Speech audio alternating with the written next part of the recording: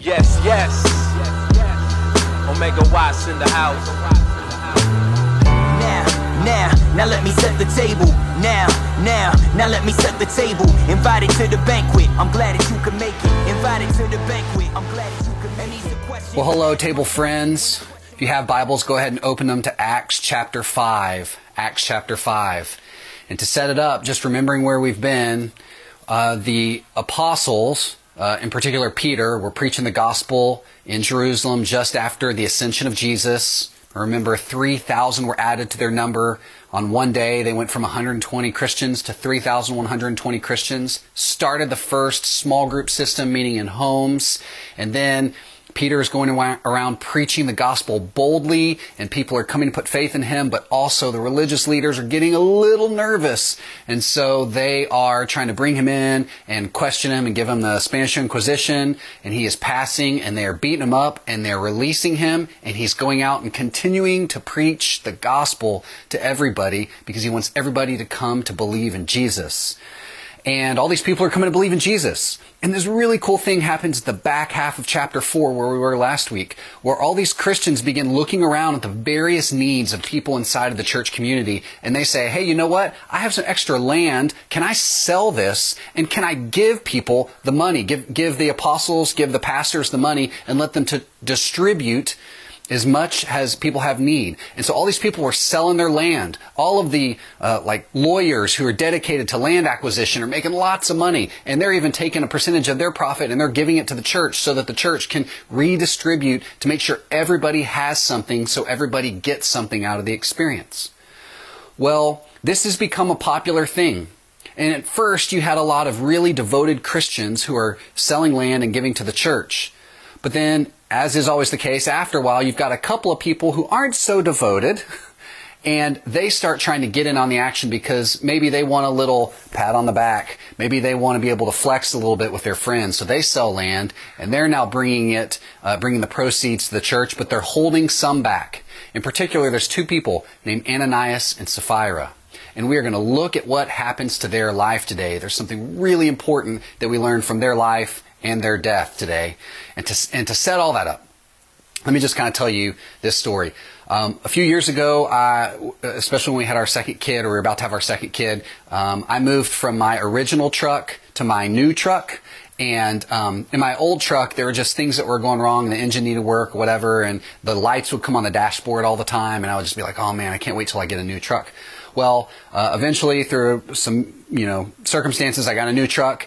And I remember, it's this new truck. It's now big enough for 4 people instead of for 3 people. So my whole family could fit inside of it. And I'm driving around in Texas where I was living at the time. And I mean, within the first day or two, this light popped up on my screen, on the dashboard there. And it said, low tire pressure. And I remember thinking to myself, like, oh my goodness, I just got this new truck. I thought if I got a new truck, if I got a new car, then maybe these dashboard lights wouldn't pop up. I was just so mad at myself and just kind of second guessing the new truck and, buyer's remorse and all this stuff. And it just really, it bothered me to a great extent. And I don't know if you've ever had one of those experiences before with your vehicle. Or maybe you haven't had that with your vehicle, but maybe you're watching this and you've had one of those experiences before in the Christian life. In other words, you've thought, once I follow Jesus, all these other things will just go away. No more dashboard lights will pop up on my spiritual dashboard telling me, warning, warning, danger. In fact, you might be thinking kind of like one of my friends was thinking this week. He texted me, and here's what he said to me. He said, Doug, why is it so hard to fear, or why is it so hard when you're a believer to still have fear? In other words, why is it so hard if I'm a believer? Why has fear come up, and why is fear so difficult to deal with as a believer? The implication there is, shouldn't I be able to handle fear more easily if I'm a believer? Or maybe the implication is, now that I'm a believer, shouldn't fear just go away? Shouldn't it never enter again? Shouldn't it never pop up on the dashboard of my life? And I think many of us who are walking through this coronavirus experience are thinking much the same thing. We're going, hey man, I'm following Jesus. Shouldn't fear and anxiety and sadness just go away? Shouldn't I be happy all the time? Shouldn't everything just be sunny every day, all the time? Shouldn't these bad emotions go away? And the answer is the same answer for my truck as it is for our lives. The dashboards on our vehicles are there to tell us when something's going wrong. I don't want the dashboard in my truck to stop telling me when I have low tire pressure. If I have low tire pressure in my truck, it's doing its job to alert me that I have low tire pressure so I can do something with it. Similarly, in the Christian life, you want your emotions to alert you to what's going on, fear and sadness and happiness and anxiety. You want them to come on the dashboard of your spiritual life and alert you to what's going on so that we can do something with it. The reality about being a mature Christian is not that we don't have fear anymore. Fearless Christianity is actually immature Christianity. Mature Christianity is you are aware of the fear in your life, but you know what to do with it. In other words, you know who to take it to. You know how to take it to Jesus so that he can calm your fears. And the big aha I want us to understand today is that fear is an integral part of the Christian life, and it's commonly associated with faith all throughout Scripture. But the difference between an immature person and a mature person is that the mature person knows what to do when he's afraid. And so with Acts chapter 4 and 5 open, I want us to look at this really quickly and just notice how fear plays a role in this story. I'm going to start in Acts 5 verse 1. But a man named Ananias with his wife Sapphira sold a piece of property, and with his wife's knowledge he kept back for himself some of the proceeds and brought only a part of it and laid it at the apostles' feet. But Peter said, Ananias, why has Satan filled your heart to lie to the Holy Spirit and to keep back for yourself part of the proceeds of the land? While it remained unsold, did it not remain your own? And after it was sold, was it not at your disposal? Why is it that you have contrived this deed in your heart? You have not lied to men, but to God. This is really interesting. When Ananias heard these words, he fell down and he breathed his last. And notice this word here, great fear came upon all who heard of it. The young men rose and wrapped him up and carried him out and buried him. Okay, now I want you to notice, this is Ananias' response, but Sapphira is going to come a little bit later. She had to take the kids to soccer practice, so she didn't get to come bring her proceeds till later. So notice what happens in verse 7. After an interval of about 3 hours, his wife came in, not knowing what had happened. And Peter said to her, tell me whether you sold the land for so much. In other words, did you sell it for full price and give us the proceeds?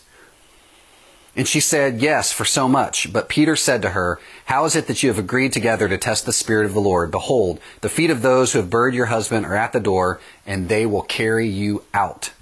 Wow.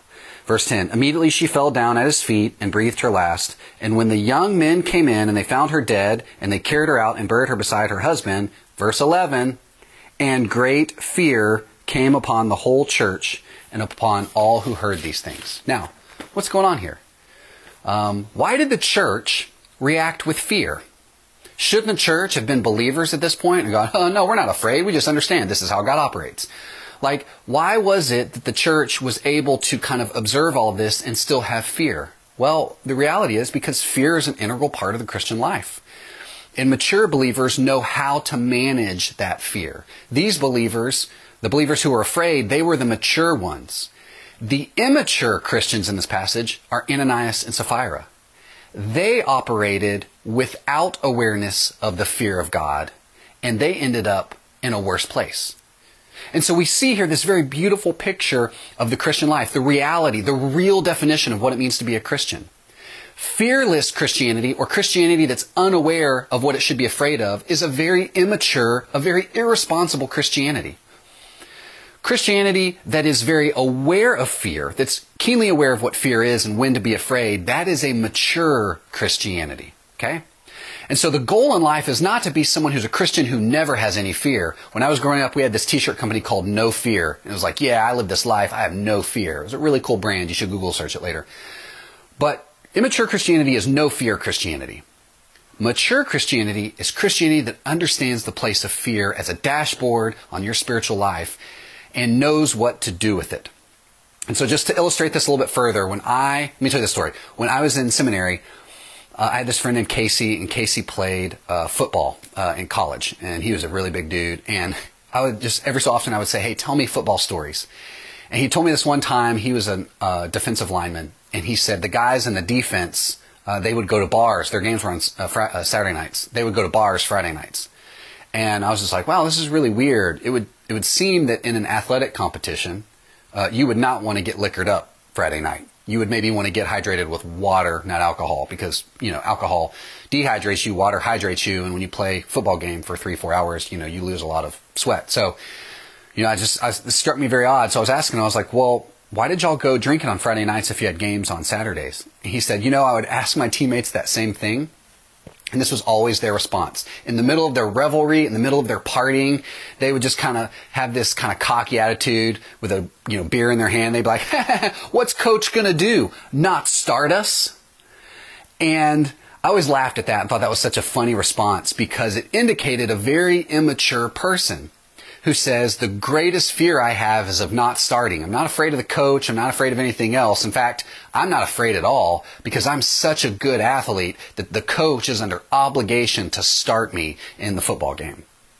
And that's a picture of immaturity, and it's a picture of an immature person as it relates to Christianity. Can you imagine the kind of person that goes, what's God going to do? Strike me down dead if I don't bring in my whole proceeds to give to the church? And the answer is yes, that's what he'll do. Ananias and Sapphira were so immature in their faith, or they weren't Christians at all, maybe, we don't know, that they didn't appropriately fear who God was. They thought, this is good enough. Me lying to the church is good enough. They had no fear. And they were incredibly immature. And they were incredibly dead. The true Christians in this picture is everybody else who was afraid of God, because they were people who were mature and understood that the fear of God is the beginning of wisdom. In Proverbs 1:7, if you go back and read that as a cross-reference, Solomon teaches us to fear God is the beginning of Christian faith. It's the beginning of maturity. Fearing God is a core part of what goes on in following Jesus. The issue I think we're really concerned about right now is not that we are afraid of God. I think our concern is that we're afraid of other things more than we're afraid of God. That's the concern for Christians. It's okay to be afraid. It's not okay to be afraid of other things more than you're afraid of God. At the end of the day, what mature believers do with fear is they go, oh man, I'm really afraid of these circumstances. But I fear God way more than I fear these circumstances because He's the one who created the universe and sustains me. And as long as I'm in right relationship with Him, it really doesn't matter how scary the circumstances get, because God is the kind of God who splits oceans in half and lets us walk across it, who raises people from the dead. And so no matter how scary it gets in my life, no matter what the circumstances are, I know that my fear is not going to be in my circumstances. My fear, appropriately, is going to be before God, who can give me life and who can take away life. That's where my fear is going to be. And mature Christianity says that my ultimate fear is in who God is, and my respect and my worship is in Him, because He's the one who's ultimately in charge. So, what does it look like when we have fear that comes into our lives? The fear hits the dashboard. It's like a warning sign. Warning, fear is going on in your life. What do mature people do with that? I think there's two things they do. Number one, they pray. They pray to God. And a quote that I would give to you guys is this: remember, when you're afraid, to pray as you can, not as you can't. There's this Catholic abbot, which was like an official title of a kind of Christian leader in Europe, and he said, "Pray as you can, not as you can't." This is this famous line. And again, I think when we're afraid, sometimes we go, "Oh man, I couldn't possibly pray right now because I'm too afraid," and God will see my prayer and go, "Why are you so afraid?" But what one Christian leader tells us is, hey, when you're afraid, pray, but pray as you can, not as you can't. Don't get worried about how you can't pray. Don't get anxious that your prayers aren't good enough. When you pray to God in the midst of fear, you are telling Him, I fear you more than I fear these circumstances. So I'm going to pray to you. I'm not going to pray to my circumstances. And listen, God respects that. God understands that. God hears you. And keep in mind, God is a loving Father who wants you to come to Him when you're scared. Just like with my kids, I know when they're scared, I'm happy when they come in. If there's a thunderstorm and they run into my room and wake me up in the middle of the night, I am happy for them to be in there because I can take care of them. And likewise, when you're afraid and you pray to God, He wants to take care of you because He's your loving Father, and He wants you to have good things, including comfort. So the first thing we can do is we can pray. Second thing we can do is this. We can ask ourselves this question. What is the next little step I can take on my faith journey? What is the next little step I can take on my faith journey? And keep in mind this. Incremental faith is insistent faith. Sorry, I had to look at my notes here. Let me say that one more time. Incremental faith is insistent faith. Little step after little step after little step. Man, I'm afraid. I don't know if I can take this. Let me take one little more step.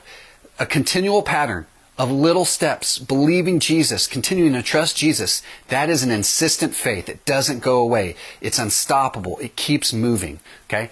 There's a story in the New Testament Jesus tells. He says there's this, well, it's not really a story. It actually happened. But this woman who is half Jewish, half non-Jewish, comes and is trying to get some table scraps. And the people at the table are kind of going like, woman, go away. This is our meal. Like, quit trying to butt in. And she keeps coming. She keeps coming. She keeps coming. And finally, Jesus says, woman, why are you causing this disturbance? And she basically says to him, hey, I knew that if I talked to you, I knew that if I asked, you would give me something because that's the kind of person you are. And he kind of has this philosophical conversation with her.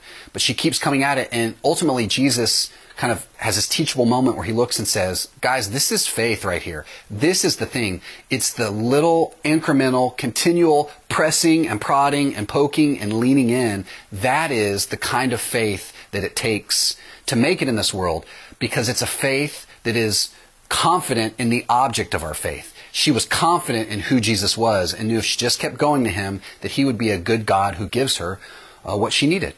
And that's the thing. So the question we can ask ourselves is, what's the next little step? Okay, maybe I can't take a big step right now. Maybe I'm a little too afraid to leap that much. Okay, what's some positive, small distance I can travel in my faith? Maybe for you it's, hey, I can work on, I pray 2 times a week. Maybe I could work on trying to pray 3 times a week. Maybe I could just extend my prayer time by 1 minute. Maybe I could just stay locked in for a little bit longer and expand my attention span. Maybe for you, it's I could sing another worship song. I could replace some worship music with the non-worship music I play on Spotify when I'm feeling a little bit overwhelmed.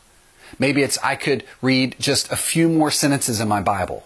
Maybe it's I could actually finally jump into that Zoom life group I've been meaning to go to, but I'm a little bit nervous to go to. I can just kind of jump in and try to spend 5 to 10 minutes there hanging out with some people on Zoom. Whatever it is, what's the next little step you can take in following Jesus? Now, I want to end by just telling you this story here because I think it's a great visual of the kind of faith that Jesus expects of people. And it's the kind of faith that, frankly, Ananias and Sapphira did not demonstrate. The faith in the face of fear. Natalie and I had this older air conditioner in our house, and every so often it starts to flood and it backs up, and so there's a tray that catches everything and water fills up and it starts spilling over. And normally we could catch it because we're pretty attuned to all that stuff. But I remember one day I came in, and in the garage we looked up and there was just water coming down. And I went and checked, and sure enough, the tray had overflown on the second floor and it started spilling over the tray, and then it was dripping down onto the sheetrock ceiling for a period of time, and it got so dense that water started coming through the sheetrock ceiling. And I thought about that air conditioner and wondered if I could have a conversation with the air conditioner, what it might go like. Because I'm sure the air conditioner has met me before and knows that when it tries to overflow, I come in and I'm like, you are not overflowing today. I'm going to drain you. There's going to be no water up in here. And I just imagine this kind of farcical conversation I could have where the air conditioner, it's thinking to itself, it's having some anxiety. The air conditioner goes, I tried to kind of do my thing and drip water out, but Doug was too quick and he kind of stopped that. And then I realized there was finally the impenetrable enemy there in this, and that was the sheetrock. I mean, sheetrock, if you've ever looked at it, is really, really hard. And all I have working against sheetrock there is the small single drip of water. And really, at the end of the day, what's a small single drip of water going to do to this mighty piece of sheetrock? That water is going to hit the sheetrock and it's going to bounce off. And then another drip's going to hit and it's going to bounce off. And oh my goodness, there's nothing really I could ever do to penetrate that sheetrock because it's sheetrock. All I've got is this little water. But yet the air conditioner continued to drip and drip and drip and drip and drip. And finally, on the 1,000th or the 1,000,000th drip, the water penetrated the sheetrock and broke through the ceiling. And that's the picture of faith in the midst of fear. I know this thing over here, these circumstances seem impenetrable. I know that whatever's going on in my world, man, I lost my job. I'm now on furlough and I just don't know what's going on. It just seems like it's going to overwhelm me. And man, there's just seems like there's nothing I can do in the midst of all of this. But that next incremental step, drip. That next thing, drip. Go into that Zoom life group, drip. Praying just a few minutes more, drip. Reading just a little bit more, drip. Singing just another worship song, drip. Having a conversation with a good Christian friend, drip. And who knows what might happen. There might be this breakthrough, this spiritual breakthrough in your life where God gives you a vision of what's next, and He brings peace and He brings provision and He brings confidence and things that are going on. And listen, this is not you working your way towards the cross. This is you confident of the cross before you, working your way from the cross towards whatever it is God has next in your life and trusting Him. What do mature Christians do in light of fear? They continue to trust Jesus and they continue to do what's right, even if it's a small step at a time. So I want to encourage you guys today with that. Whatever it is that God has before you, continue to pray as you can, not as you can't, and continue to take the next little step in following Jesus. And who knows what God might do? He might break through in your lives. I want to pray with you. Jesus, I pray for breakthrough. This is a really interesting set of circumstances. What a great opportunity for breakthrough. Jesus, help us to continue knowing the object of our faith and expressing faith towards that object. And Jesus, keep reminding us of how much you love us and how much you want to hold us in the middle of storms, because you are a good Savior and a good Lord. It's in your name that we pray. Amen.